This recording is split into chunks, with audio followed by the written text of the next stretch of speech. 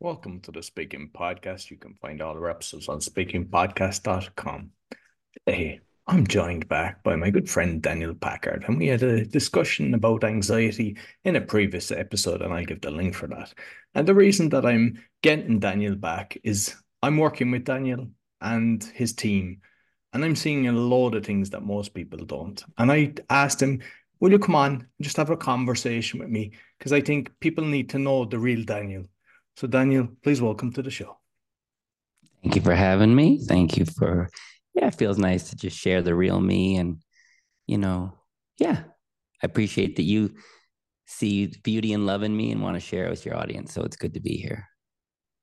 So the first thing I'm going to do, I just want a little curveball.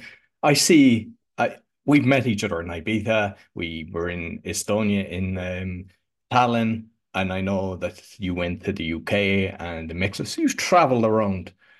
Where feels right, and how do you find the travel? I know you've done fantastic bags the last day because you had a brilliant arrangement because not only are you actually moving around like that, but you've got a fantastic setup, your lighting and all that. But like moving, all your moving, where feels good for you? That's a great question. People will ask me, what's your favorite place? Oh, man. Well, the way I choose is, like anything, sort of the way people choose what they're going to eat at night. They'll go like, oh, am I in the mood for Thai? You just kind of feel into your heart. So usually I'll go to a country. I always find an Airbnb with big windows, usually by the water. I was in Estonia living by the water, learning to kite surf. That was really nice. And then I just kind of feel into my heart and I go, it's sort of like dating. I kind of start dating a country. I'm like, all right, let's see where this relationship goes. A little heavy petting, a little blowing in the ear, see where it goes.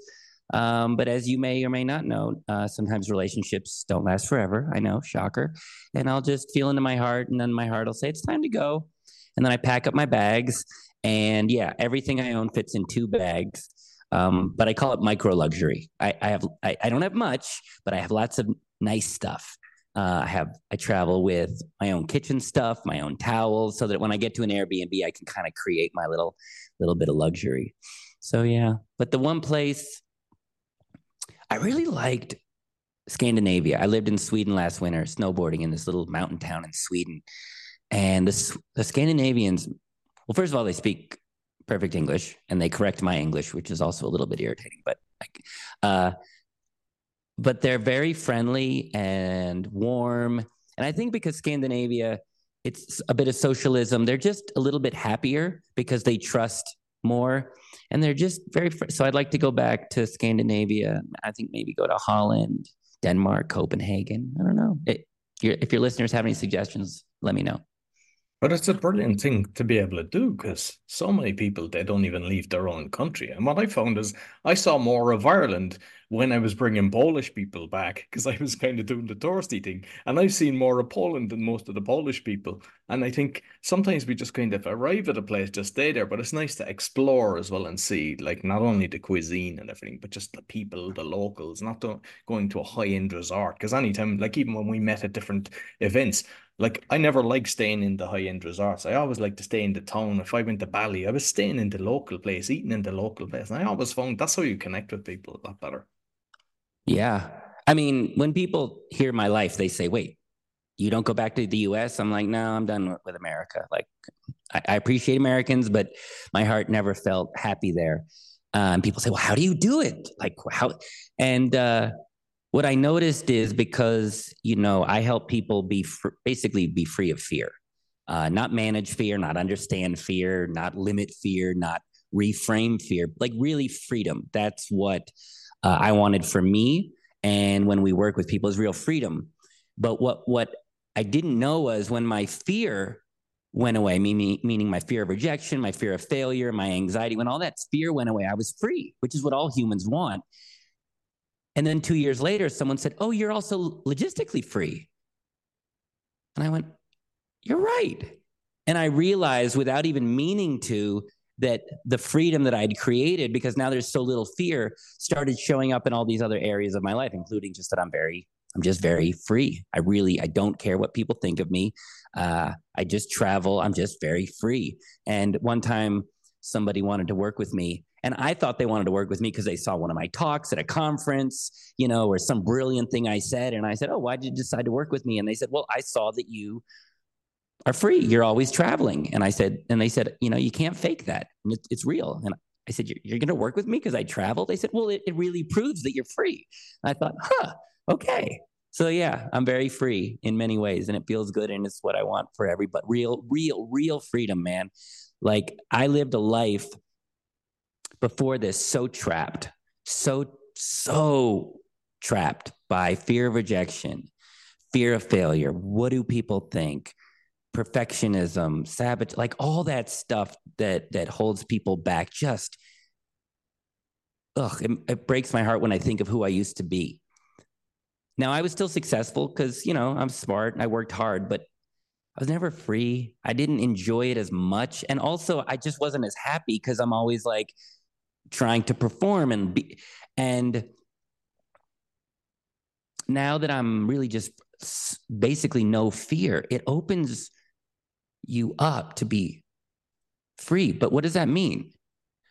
Fully yourself. Like, we're really here to be ourselves. Everybody knows that intuitively. When you're in a relationship, the best relationship you've ever had, if you ask people, oh, what did you love about that relationship? They'll say, oh, I just got to be myself. Or what were the best moments with that person? They'll say, oh, I just got to be me. And deep down, that's what we're all here to do, is to be free and then just to experience ourselves through this beautiful video game of life.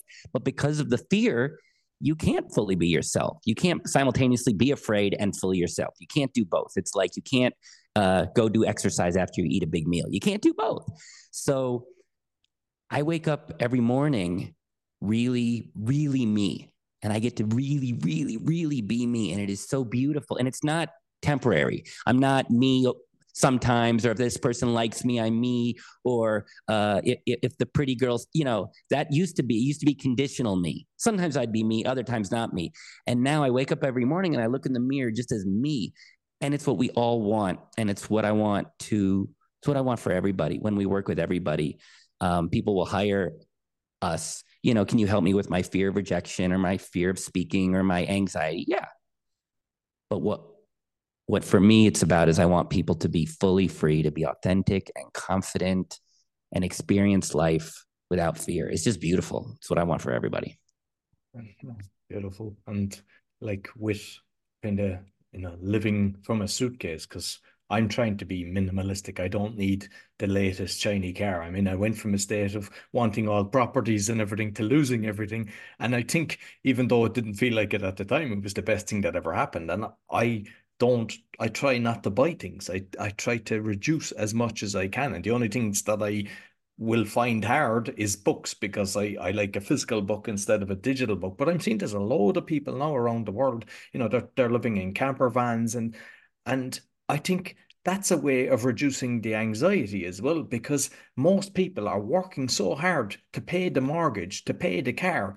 And like, they're not in the house, they're in the workplace. They're not in the car. The car is parked in the workplace or at home. And most of the things they think they need in life to keep up with the Joneses. And the reality is you have to touch within to make sure you're happy. As you said, look in the mirror and like the person that you see. And unfortunately, a lot of people, they're not doing that. No, they're not. And it's not as simple, intuitively people know they have too much stuff. Intuitively people know, like, oh, this is more than I need. And when you have stuff is nice. I like stuff. I used to have a lot of stuff, but there's a stuff tax, because when you have it, now you got to make, I was working with a very wealthy client, and she had the memberships to the country club, and she had this huge house with this big lawn, and she could afford it. But when she came to me, she was so drained, because she's like, everything I have, I got to worry about. I got to maintain it. Is it right? It drains you. And we don't have unlimited energy. So she had like 15 things on top of her family, and each thing drained her a little bit. And I said, yeah, you can have this stuff, but that energy is not going towards joy and fulfillment. And she said, I totally agree. I grew up in money, and I don't know how to let this go. And I showed her, that she had some fear around letting the stuff go, because the stuff made her feel loved and valuable and wanted. And so by lowering the fear of letting it go, She downsized. She has a 2-bedroom house, little tiny lawn. She's not a member of the country club, but she's so much happier. So yes, we all want freedom. We all want less. But man, there's fear. Fear tells us, no, keep it. You got to keep that stuff. What if later you need it? Or what if that person sees that you don't have it? Like fear keeps us from letting this stuff go. Like, I mean, with the speaking, because what I want to touch in, I suppose, from an early age with me, I remember they used to go around the class and asking questions, and 5 people before me or even more, and that even was the exact same to when I was even up to 40. My brain would just switch off in panic mode and I wouldn't have a clue. Then in school, I would be stuttering and be mocked from that. And then, like, I just hated public speaking. In meetings, I would go into the meeting. I was doing very well for the job that I was on. I was doing great in procurement, making massive profit for the company. But when it came to having a meeting, I was just like terrified. I used to be able to sleep the night before. And I was like, and what used to frustrate me is I would see people lying on the business meeting, using dirty tricks and everything. And when somebody kind of touched a nerve with me, that fear went out. And they saw a different Roy, a confident Roy, and they'd all back off because I always kind of stood my ground. But I'd like to touch on that because I know, like in America, they tend to be a lot more confident in speaking, but in Europe, it's like that doesn't happen. They're a lot more shy and staying with people on stage. So I know you help people with that. Like, so I'd like to kind of touch on that. Well, it is true. I'm an American, so we have that more over the top, Rocky, you can do it. It's part of our country. I remember I was told this one story by this British guy that was trying to explain the difference between America and other parts of the world. And he said he was at an American football match, and at halftime there was this game where someone from the stands would come in, and if they could kick a field goal, they'd win like $500,000 or something like that, or win a car. So the person comes down from the stands and they're getting ready to kick the ball. And he said, 50,000 people in America were like, you can do it. We believe in you. You've got this. And he said a month later, he was in England and it was the same basic competition. And the audience was like, you suck. Go home, you wanker. And he said, like, that's it. So yeah, America has this on the surface. You can do it. You're amazing. You are amazing. That salad is amazing. First of all, if you eat a salad and that creates a sense of amazement, you need to get out more. Stop. Let's use the word amazing when children are born. Let's just like, I feel each year people should get words like shocked and amazing, and you get like 80 per year. You can't just throw them around, because now also sometimes I've seen this with women, and I'm kind of jealous. When women comment on each other's appearance, if one woman says like, hey, how do I look? There's a lot of ways you can describe someone: nice, cute, attractive. And in America, if you ask one woman, asks another woman, they'll say, you are gorgeous. You are gorgeous. And I'm like, okay, first of all, she's not gorgeous. She's cute. She looks nice, but it's always gorgeous. And men are different. Like with men, it's like, how do I look? You don't look like crap. Like, you look okay. I would love it if I could turn to a male friend and be like, how do I look? And my male friend says, you are gorgeous. Anyway, what's my point? My point is, yes, Americans, we have that surface level confidence. However, it's surface level, meaning we give ourselves permission to be big, to be seen. And Europe, Scandinavia, we know is a more withdrawn, more, let's just say, repressed culture of like, keep it inside. England has that phrase, keep calm and carry on, which is really confusing. They're being bombed, and it's like, hey, chill, like, don't get scared. Just keep calm, carry on. So it's that stiff upper lip. So on the surface, yes. However, from working with a lot of high performers, yes, they give themselves permission to be bigger, but underneath is still usually that fear of rejection. I want people to approve of me. I want to be seen as successful. I better not mess up. They've still got usually some type of fear and anxiety around that. And you won't see it on the surface, but it's there and I work with very high performing speakers. They're good speakers, but when they share with me, they'll say, but you know what? I'm still scared. I'm still that like little boy from the playground trying to get approval. Now they're good enough at speaking that they can deliver the talk. But for every amount of fear that you have in your system, there is a tax that you pay. And this was like 2 months ago. He said, I can deliver my talk. I know my material. And if I know my material, I'm pretty confident. And I go, great. And I say, but there's fear there. And he said, yes. And I said, and how does that hold you back? He said, well, what if they don't like what I'm saying? Or what if I'm asked to give a talk and I'm not sure about the material? He says, I'm absolutely petrified. I said, so you're sort of, there's a comfort zone where you operate. He's like, yeah. But he says, I want to go give talks about things I don't know. Also, when he's on stage, even when he knows his material and he appears confident, I said, are you really free or are you scared? He says, I'm scared underneath. Nobody knows. I said, but you know. And I said, yeah. And I said, what's the cost? He said, I'm not being fully me. I'm not fully authentic. I'm not fully transmitting my true essence. And he says people can feel it. It comes across just a little inauthentic. We've all felt that. And so I helped him so that when he was on stage, there was just no fear, just none. And he said the difference was, one, he enjoyed talking more because he didn't care what happened. He's just in that flow state.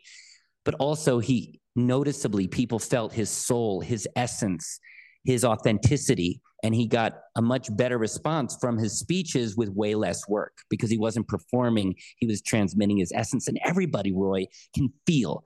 People can feel when you're really, really, really you. And people love that and they're drawn to it. So yes, Americans on the surface look more confident, but they're still insecure and scared underneath, just like anybody else. And so don't be fooled. Don't be fooled. With all the different events I go to, I never kind of know people's religion because it doesn't come up. And we know each other for a good few years. And it was only just coming up to Christmas. And then I realized you told me that you were a Jew. And I would said, oh, I need to find that out. But then I heard you on another show and you actually were doing something. You were an elf. You might let people know. What was that about? I have been an elf. I've there's not a lot of elves, and there's even fewer Jewish elves. And for all those of you at home playing Daniel Packard Bingo, I was also Santa Claus. And you're probably thinking, Daniel, how did a Jewish person end up Santa Claus? I'll explain. I was living in Vancouver at the time. And the thing about Jewish people is Christmas morning, we got nothing to do. We got nothing to do. And so if you want to, in the way some people sort of like follow certain types of birds, migration habits, if you want to follow Jewish migration habits, on Christmas morning, go to a Chinese restaurant and you're going to find a lot of Jewish people because Chinese restaurants are usually open Christmas morning. Jews have nowhere to go, and it's a tradition of Jews going to Chinese restaurants. So if you ever want to have fun Christmas morning and you can't stand your family, go to a Chinese restaurant. You're going to see a lot of Jews hanging out with a lot of Chinese people. A dear friend of mine called Danny Steinberg, he had a long white beard and he was Jewish. And so he started this foundation or an organization where on Christmas morning, he would dress up as Santa Claus. He got banks and businesses to donate basic clothes, shoes, jackets, toiletries, and we would go to the homeless shelters. He would dress as Santa and we would give money to the people at the halfway houses and the shelters. And he needed an elf. And I was like, I am in. So I got to be an elf. And, it was beautiful. We got to be of service. But one year, he couldn't be Santa. And he said, Daniel, you got to be Santa. And I was like, look, I have no problem, but you've got the white beard. You got a little bit of a belly. I'm a thin 30-year-old. I don't know. He's like, well, they don't care. So I dress up as Santa. I put a pillow in my stomach. I got my other Jewish friend, Alan, to be an elf. And I went out and for a day I got to be Santa. And I got to tell you, Roy, it is a bizarre, surreal experience because Santa is the most famous person that people can approach. Meaning if you're a Johnny Depp or you're a George Clooney, you're famous, but people don't always approach celebrities, kind of leave them alone. Not always. But Santa, people see you and it's like, Santa. So after we were done going to the shelters, I was really hungry because I hadn't eaten all morning. So we go to a Denny's. I don't know if you know what a Denny's Yeah, is, but it's I this do. Yeah. chain of restaurants and they have, bacon. So we walk into Denny's and I'm just exhausted. I just want to have, some scrambled eggs. I walk in and I feel like a rot there. Just all these kids, Santa, Santa. And I'm like, oh my God, I got to keep the act up. And then the kitchen staff comes out and they're like, Santa, thank you. And I'm like, you're welcome. People just, and the manager came out and he said, whatever you want, Santa, whatever you want. And I was like, all right, well, I'm going to get, so I'm sitting there and all this food comes out. And I had these experiences that I didn't know were part of being Santa. So all this food comes out and all these kids are watching me. And I have to eat. But I can't eat because I'm wearing a fake beard. And I can't just pull the beard down to eat because then I'm going to tell kids, hey, by the way, this isn't Santa. This is just some rando 30-year-old Jewish kid. Like, I didn't want to traumatize these kids. So I just sat there and would kind of like try and throw a little bit of potato in my mouth and keep the beard on. I failed. I had like all this mess all over the beard. Anyway, I stayed in character. I got the food to go. And then I learned a whole other thing about Santa and elves. So I'm there with my friend Alan. I'm Santa. He's an elf. And we're leaving the Denny's. And as we're walking out, I said, hey, Alan, just stand here. I'm going to go to the bathroom. He says, great. I go into the bathroom. I come back, about 5 minutes later, and he looked shook. And I said, what happened? He said, do not ever walk away from me again. And I said, why? He said, when you're a grown man dressed in an elf outfit and you're next to Santa, it's great. But if Santa's not there, you're just a creepy guy in an elf outfit. And I was like, oh my God, you're right. So I know we're here to talk about public speaking, but it's turned into an intervention of tips on being Santa and an elf. Now you know, and knowing's half the battle. Beautiful. They're the things that I want people to know about you, because the fact that it's even like Jewish don't celebrate Christmas with Santa Claus, and to do that, to care for people, to care for the homeless, is beautiful.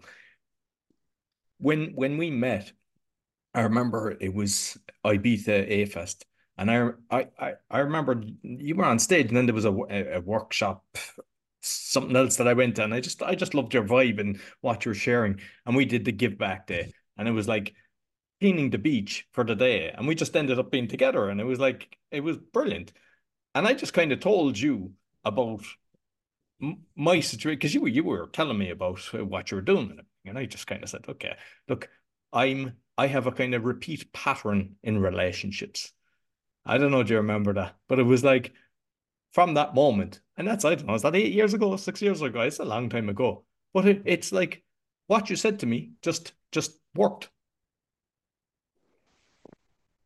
Well, I'm glad it worked. And when you say that, it warms my heart, not just because we're all here to help, like we're all here to serve. However, we all serve in different ways. And I learned that I have a unique, effective way of helping people because at heart, I'm an engineer. I'm like a scientist. And the way I understand myself and people is like there's engineering in people. And when you know the engineering of something, you know the root cause of something, and you know how to give a person an insight that is two things. One, it's very close to the root cause, because not all advice is helpful. The closer you can give advice to the root cause, the more impact you're going to help people. A lot of the stuff that people are sold, it's surface level Band-Aids, and it helps a bit. It can help make a bad situation not as bad, but it's not the root cause. And that's just not efficient. I'm an engineer. I want to help people a lot. Efficiency, a little bit of help that goes a long way. So when you say it just worked, the reason that made me so happy is because when I work with people, I'm making sure that the information you get is simple and you can actually apply it to get the real change. Now, when you hear me say that, you think, well, isn't that what all coaches do? Not necessarily. Like, I remember before I figured out our modality, I would go to these conferences and there'd be somebody on stage that would be like, activate your infinite potential. And it sounded great. I'm like, oh, I want infinite potential. whoa, oh, this sounds great. And I'd say, yes, infinite potential. And then surprise, surprise, I'd get home and I'd be like, what the F is infinite potential? I just don't want to feel petrified when I talk to a girl. What is potential? Where's it coming from? Where did it go? Infinite potential. I don't need infinite potential. I'd like 20% potential. It's not simple, and it's not, you can't apply it. And so it doesn't work, and it sets people up for failure.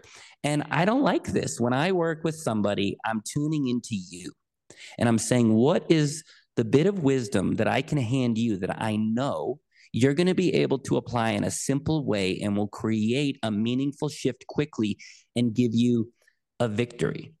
It's like if you're a trainer trying to help somebody be strong.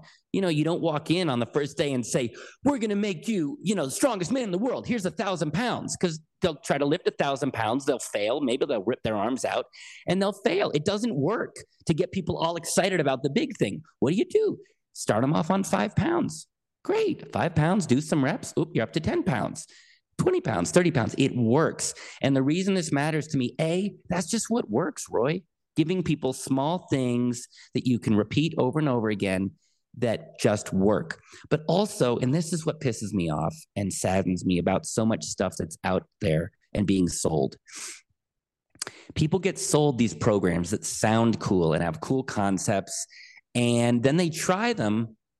And because they're not laid out in a very simple way, often people either give up or they fail, or it just doesn't help that much. Now, aside from the fact that the person doesn't get what they want, oftentimes people blame themselves. Oh, see, I knew it. I suck.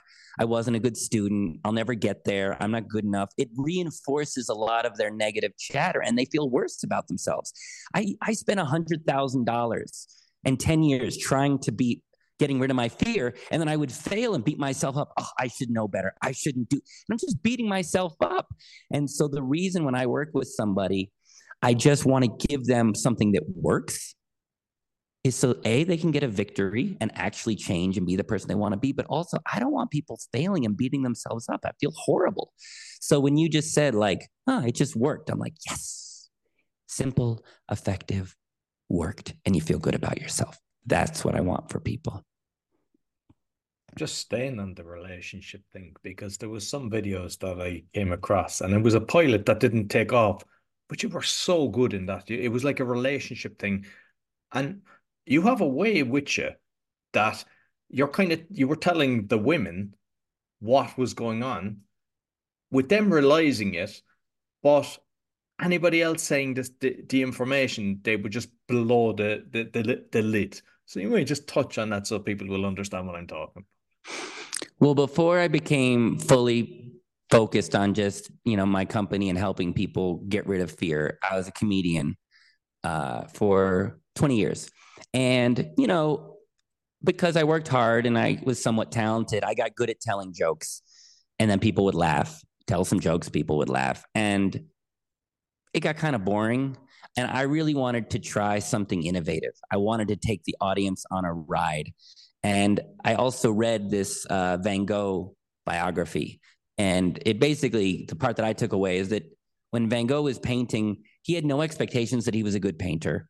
And no one was telling him he was a good painter. In fact, people told him he was a horrible painter. So he just painted just for the love of painting. He just goes off and he paints and he paints and he paints and he paints and he paints away from any expectations. And because there was no expectations, he could truly innovate and create a real expression of his intimate self. And when I read that, I went, ooh, that is so sexy. I want to be myself on stage. So what I did was I had offers from LA to come to LA and do that whole acting thing. And they started sending me scripts to be on a sitcom. But it was like, you be the wacky neighbor number 3. And you'll open the door and be like, hey, everybody, where's the fruit juice? And I was like, that is, ugh. So even though I was quote unquote successful by other standards, I was like, no, I want to be like Van Gogh. I want to create something truly beautiful and new and meaningful, but I have to go away from LA because otherwise I'll get pulled into the ego and wanting people to like me. So I did the opposite. Usually Canadians go to the US to be famous. I was an American who went up to Canada and lived there because in Canada, I was like big fish, little pond.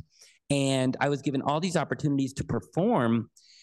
And then I started teaching in schools. I started teaching about self-love to 9-year-olds and 8-year-olds. And the beauty of that was I could really explore how to transmit truth by being loving and caring.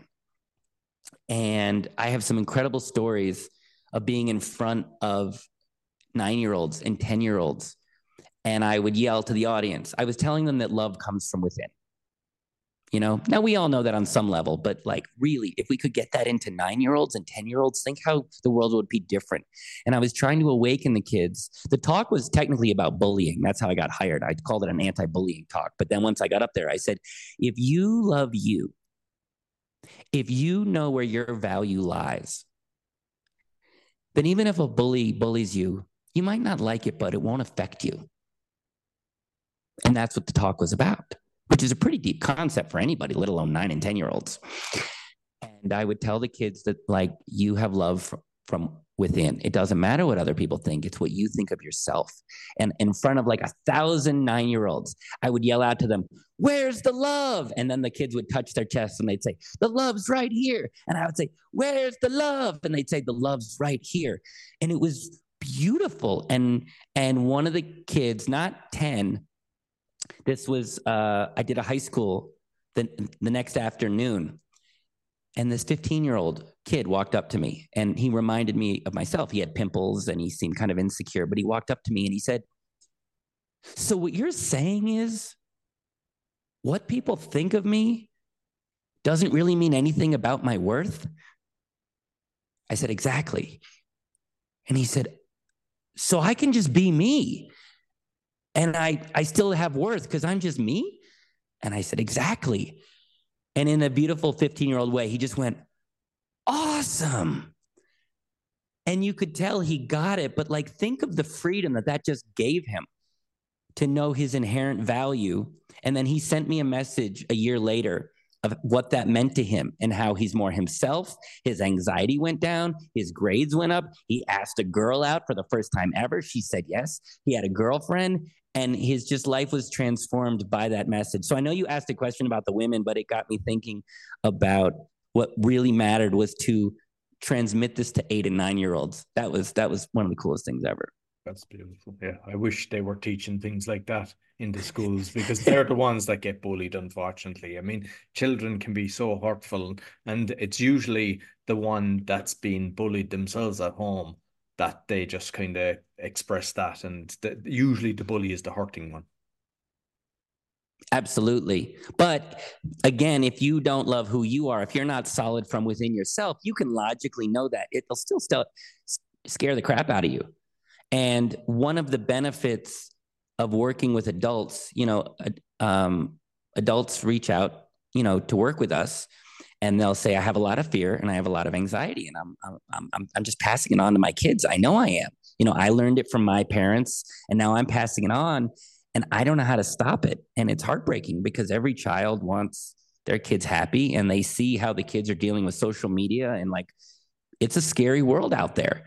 And this happened, I would say, like 3 months ago. A client came to us and just horrible anxiety, but also saying, my child is anxious and it's heartbreaking. And can you help? I said, I'm going to show you what you can do every day, little simple steps that you can do every day, very doable, very simple, such that you will feel safe and solid from within. And when you feel safe and solid from within, your symptoms, the fear and anxiety, are going to almost completely go away or significantly go away. And I said, but also, when you start doing this, you'll know exactly the behavior to model and how to treat your child so that they'll feel safe from within. And she just said, look, if you could just lower my anxiety, that's enough. But yeah, if you could help with my child, I know what we do and I've seen it happen. So about week 5 into our program, she reached out and she just said, I can't thank you all enough. And we said, is your anxiety gone? She said, it's not completely gone. It's down by about 70% but the program's not over. But she said, more importantly, the reason I'm saying thank you is because my teenager came home from school and I asked my teenager how school went. And my teenager said, well, I got bullied today, but it just didn't bother me that much. And the parent was like, what the heck happened? Because previously the bullying was just crippling their child, understandably. And the parent said, like, what happened? And the teenager said, I've been watching what you're doing and also the way you've been treating me from this program. So when the bully bullied me, I just did what I've been seeing you do, and it just didn't affect me. So the power of what we're doing is not only is it very simple, but you're able to transmit it to the people that you care about. And it's so meaningful, as you can imagine, to not only help an adult live without fear, but like to help a young person. I mean, we all know this. If only we'd learned this when we were younger. So it's so mean. We also work with kids, but when you help a young person love who they are and feel confident in who they are, yeah, it's, as you can imagine, it's because I also remember how phenomenally insecure I was. And so when you give a gift, you know that I know that pain of being an insecure teenager. And so it feels really good. I'm also a little bit jealous because I'm like, man, I wish to God I had a Daniel Packard that like gave me confidence. But anyway, yeah.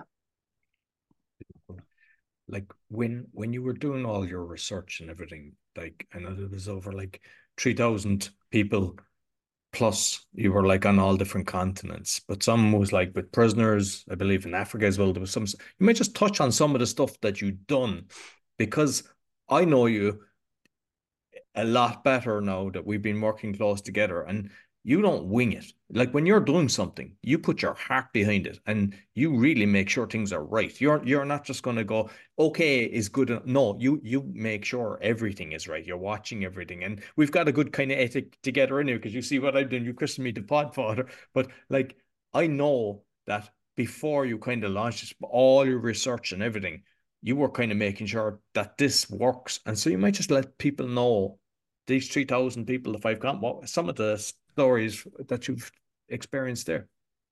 Yeah. And it's good you bring it up because to me, again, my mission and the company's mission is to develop tools and systems that get measurable, permanent results so that what you're struggling with is gone and doesn't come back. Like that's just what we do. Now, why? Because like I'm an engineer, results matter, and we that's satisfying. And most people are just okay giving tips and tools to manage things, but we were really focused on solving this. We wanted to reverse engineer an understanding of fear and anxiety such that if you work the steps in the right order, your anxiety and fear is basically gone and doesn't come back. But to do that, we had to be scientists, we had to be researchers, and no one individual tip or tool is going to get the job done. We needed to not only come up with an understanding of fear and anxiety that made it solvable, but then we had to build a process. But because I told you, I don't want people failing. So we didn't just come up with a theory of like, oh, maybe this gets rid of fear and anxiety. No maybes. We don't want people trying this and failing. So what did we do? We're scientists, we're engineers, is we tested the living bejesus out of this. If what we discovered was universal and simple, it should apply to everybody. So I lived in 5 different countries, worked with 3,000 people, working with people in their pain, using our modalities and trying it out and then collecting data and then testing it and seeing results if the model needed adjustments, because that's what a scientist does. You do research. The Wright brothers that were the first to flight, they weren't the smartest. They weren't the best. And also the theory to fly, people already had. You can look out a window and see a bird and be like, oh, you need a wing.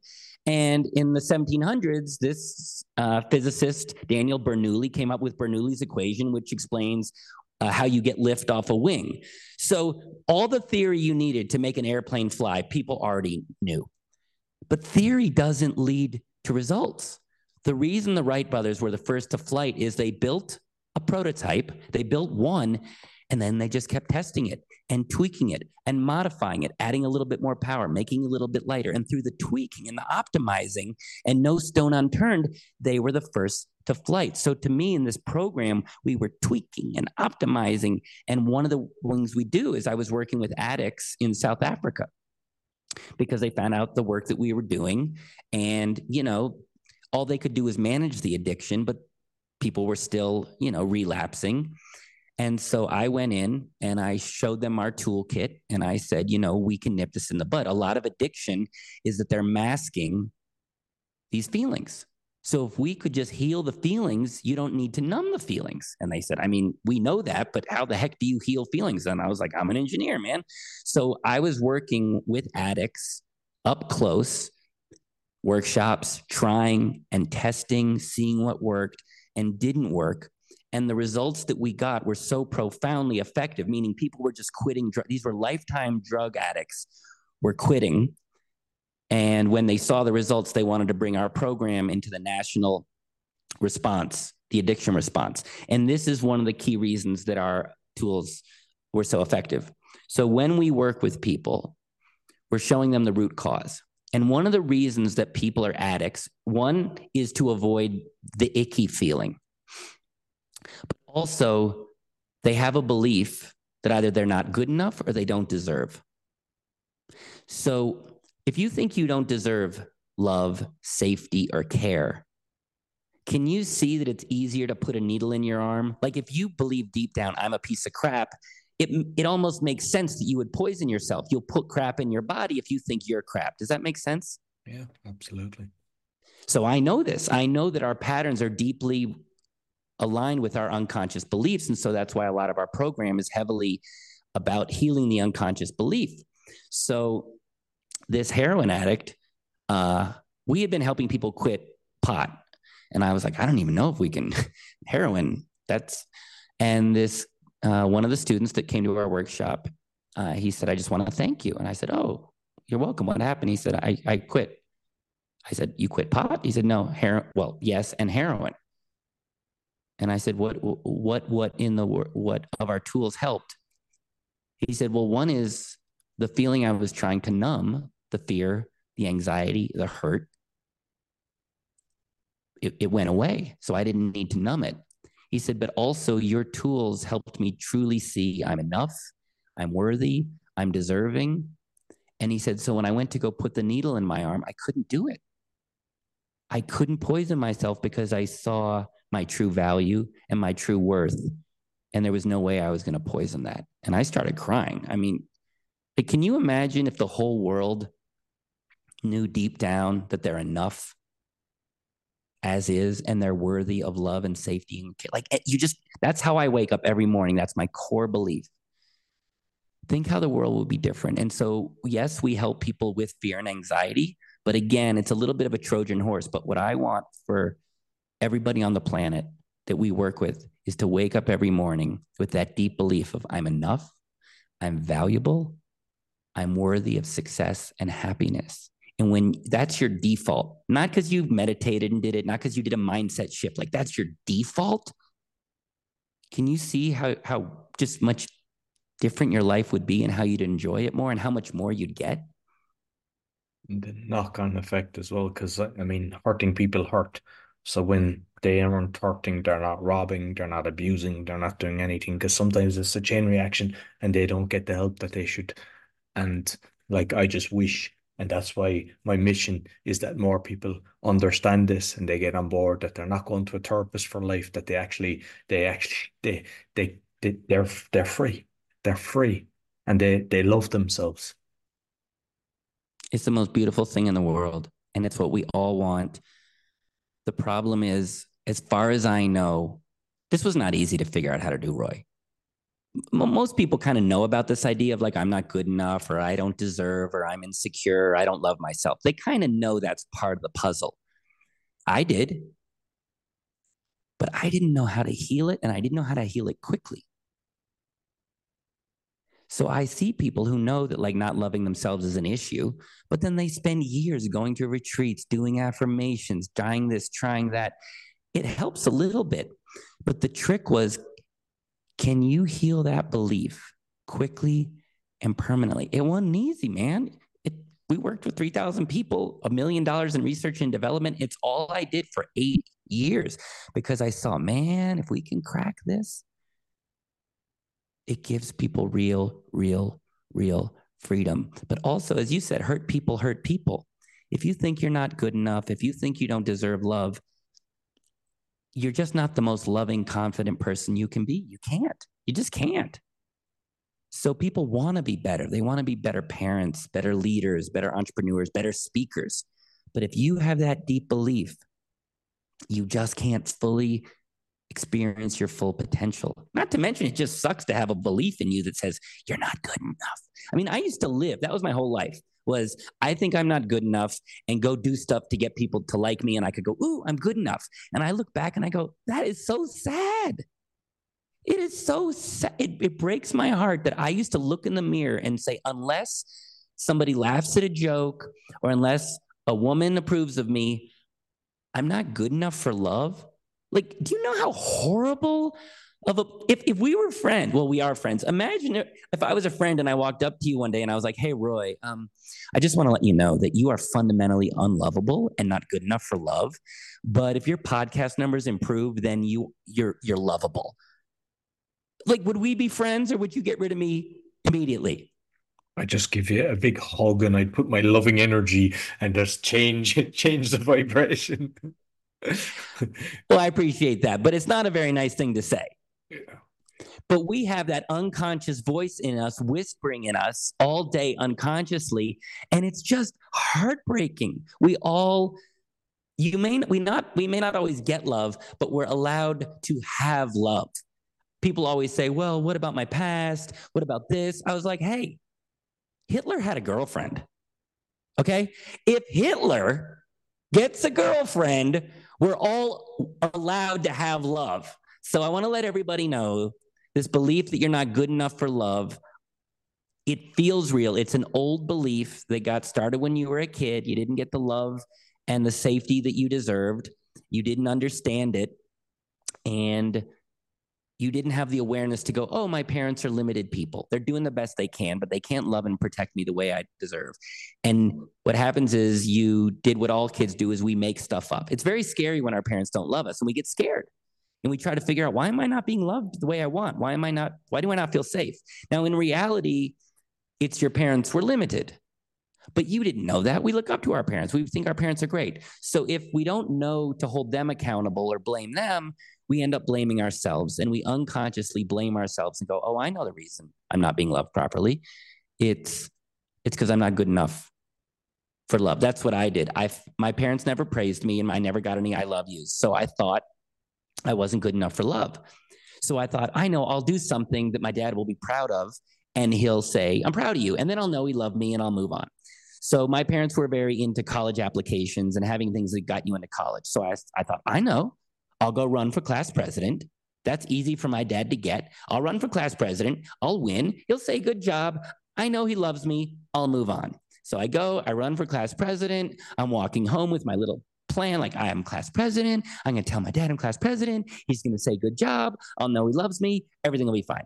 And I walk in and I'm all excited and I got my backpack and I turn to my dad and I say, hey, guess who's class president? And he says, don't let it interfere with your homework. And I just remember that pain of like, are you kidding me? All you had to say was good job. It was a total softball pitch. It was so easy. And it just, not only did it hurt, it terrified me. I'm like, does this guy love me? Like, he can't even say good job. And in a last ditch of childlike desperation and vulnerability, I just said, I'm going to tell this guy it hurts. And I started crying, like really crying, really weeping, like that hyperventilating, like, and I remember he was at the top of the stairs and I was at the bottom of the stairs. And I just looked at him just pleading. And I just said to him, why can't you just tell me you're proud of me? And he said, it's not my job to tell you when I'm proud of you. It's my job to tell you when you mess up. Now that I'm older and I understand people, I get it. My dad's limited. He was abused. He can't. But at that age, I just saw the love wasn't coming. I didn't know it was him and I blamed me. And I told myself, oh, I see. I'm not good enough for love. And it got put into my unconscious. And then I started a whole life. But when you feel not good enough, then you go looking for approval from the outside world to tell you you're good enough. But the problem is, if you think you might not be validated, it creates the fear of rejection. It creates the fear of failure. It creates fear. And that's because the universe and God doesn't like it. Universe and God made us perfect, like perfect. And when you tell universe or God, whoever you believe in, that you're not good enough, the universe and God is like, excuse me, I make perfect things. I make sunsets. I make baby giggles. I make chocolate sprinkles. Like I have a good track record, and you're telling me that everyone else is perfect, but you're broken? No, I'm sorry. And I believe the universe, as a way to create enough pain, is they pull away what I call the bonus stuff. What I mean is purpose, fulfillment, joy, authenticity, deep connection. This is what humans want. But when we feel not good enough, it creates this fear of rejection and we don't get those bonus things. And I think it's God's way of sort of keeping away those bonus things until you truly understand that you're enough to be loved as is. And when you learn that, as I have learned and helped all my clients learn, the fear goes away because you don't need anybody's approval to feel lovable. And the fear melts away. And then guess what happens naturally? What I have: purpose, joy, fulfillment, automatic, tons of energy. And I don't have to keep maintaining it. It just keeps coming because I think it's universe's way of saying, you know what, you learned the ultimate lesson, that you're enough to be loved. And now we're going to give you all that stuff that you were chasing, but we're going to give it to you just because. So that was a long, circuitous story. But man, I want everybody to know that your parents did the best they could. But let's be honest, they dropped the ball in some ways. And I have helped so many people just by seeing that they have an unconscious belief they're not good enough. And we can heal that belief. It's gone. And when it's gone, man, I used to hate myself, like hate myself. And now I look in the mirror, and I'm getting older, and I look in the mirror and I'm just like, Daniel, you are one sexy mofo. Like I do me. And even though I'm getting older, and this happened, this is what it's like to be free and to not have that negative chatter of you suck and you're not good enough. This was about 2 months ago. I was in England, and I saw this woman who was attractive, and we started chatting. And in the past, I never would have done that. I would never have approached her. So here I approached her. Then we're flirting, and I'm so free. I'm being so free and authentic, and she's laughing. And then I think I'm going to ask her out. But then I was almost prepared for the fear that I used to feel, because this is what would bring up that fear. And man, I was so smooth, and without any fear, I just said, you know what? Why don't we just keep this good time going? You want to go out sometime? And she said, I'd love to. I didn't care that she said yes. I was fascinated that I had no fear. That was the cool part. So I don't know. I used to spend my whole life trying to get people to like me. It was exhausting. And now people love and adore me without any effort. And that is not only when you feel good enough are you free of fear, you get so much more crap with way less effort. It's efficient, man. And I'm an engineer, and I love efficiency. Beautiful. Finally, Daniel, because I know you have the 90% uh, success rate, but also like there's different programs depending on if there's your time or team's time and stuff like that, and you've got the kind of modules and stuff that people can do themselves. But what you've also done, which most people don't do, you've set up systems where you can help them with the payment they've got. People can get kind of pay in modules. But the thing that you never say to nobody, and it makes me kind of see the Daniel that most people don't. I know there's a few times there's been people come along, they really need your help. You have not closed the door on them, and you've helped them, and you've cured them, and you knew they hadn't got a penny in their pocket.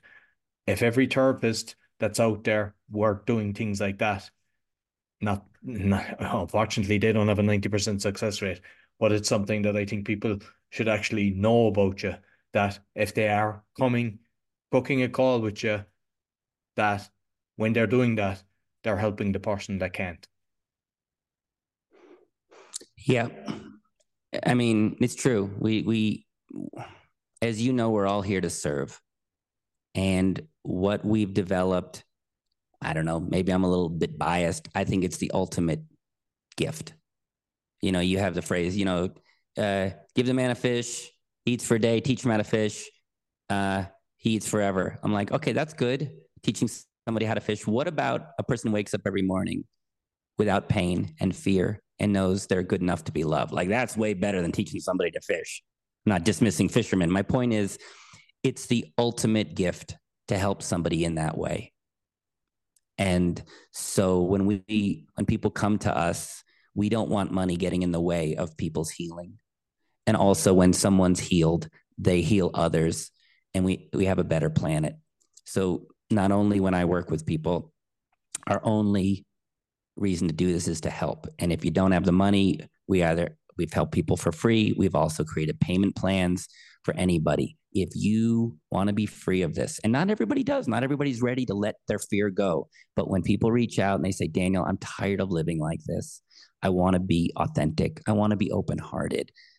I've tried everything and it's all just Band-Aids. When I feel that, we will make sure that we help people. And it's also why when we work with people, we don't charge if we can't help you. Now, we have a 90% success rate in 6 weeks, but every now and then, for multiple reasons, we always help people, but I don't always help people as much as I'd like. We don't charge you. Why? Because we're here to help. And if we can't help you, we're not taking your money. It's just wrong. Therapists, psychologists, coaches, gurus, man, I spent $100,000, didn't get much help. Nobody cared. They just took my money, man. They just took my money. And it's not okay. It's not okay. We care about helping people. And if we can't help you, we're not taking your money because we didn't do anything. So, yeah, sometimes people say, well, Daniel, you're an engineer. Like, why, you're not a therapist. You're not a psychologist. I'm like, well, no, but engineers are good at solving tough to solve problems. And we know how to work hard until something works and is easy and simple. But also, I'm not just an engineer. I really care, man. I know that pain of walking around with the fear and the doubt and the insecurity and the shame, and knowing there's a version of you that you want to be, but you can only access it occasionally, or if you're drunk or after a week retreat. I lived that pain for most of my life.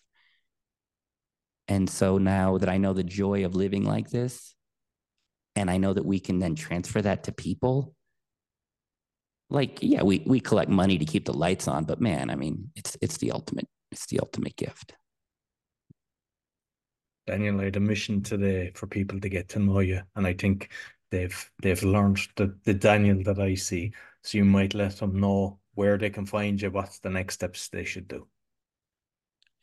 Well, the next step is, if you're somebody that has something that you describe as maybe fear, anxiety, doubt, overwhelm, any sort of fear that is keeping you from the life you want to live.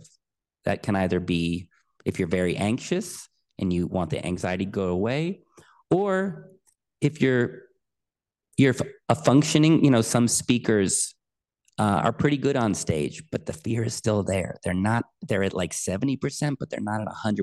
So if you either have crippling fear, or you just have a little bit of fear and you want to be really free to be the best speaker, that's who we work with. You can reach out to us at danielpackard.com. You can see our testimonials. You can learn about our program. You can learn about our no change, no charge guarantee, which basically means if we can't help you, we're not going to charge you. And then if you like what you hear and you see, it's no risk to try this. If it doesn't work, I don't pay. If it does work, I get to be the best version of myself. If that sounds good to you and you want to know more, just book a call with me, free 15-minute call. I'll learn more about you. I'll show you some things about your fear and how we can help you. And if you want our help, great. If not, that's okay too. Beautiful. Listen, I'll make sure I think they know anyway. It's beautiful that you got danielpackard.com. It's easy to remember, but I'll put it both in the audio and the video. So thank you very much for the conversation today, Daniel. Yeah, real honor, Roy. Thanks for having me. No problem. So that's all for the Speaking Podcast. You'll find all our episodes on speakingpodcast.com. Until next week, take care.